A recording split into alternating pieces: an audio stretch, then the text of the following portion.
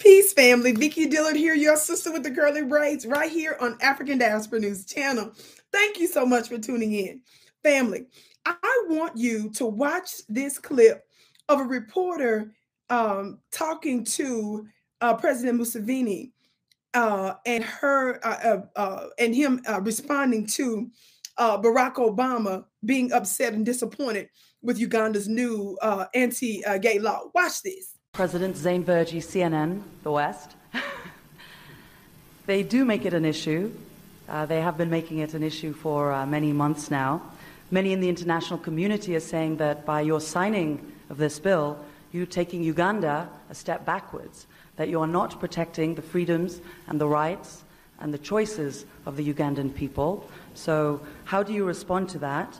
And specifically, President Obama has said he was deeply disappointed by Uganda's move and says that it would complicate U.S.-Uganda relations. I've listened to everything that you've said in the statement. So how would you respond to that? And does it worry you? And have you spoken directly to President Obama about this? Well, we have been disappointed for a long time by the conduct of the West, the way you conduct yourselves there. But we just keep quiet. We just see how you do things, how the families, how they are organized, in all these things. We see them, we keep quiet. We never comment because it's not our country. Maybe you like it. So, since there is now an attempt at social imperialism to impose social values of one group on our society, then our disappointment is now exacerbated because we are sorry to see that you live the way you live. But we keep quiet about it. Now you say we must also live like us. That's why we say no. We say no. And am I worried? Not at all. We should be worried about what? Because to tango needs two people to dance. If the West doesn't want to work with us because of homosexuals, then we have enough space here to live by ourselves and do business with other people. Thank you. Somebody put some black hand claps in the chat. He deserves a standing ovation. Why do I say that? Because like he said when America does all of these, laws that Uganda might disagree with, he said, we just mind our own business. He said, even if we don't agree, we don't jump in to tell y'all how to run your society.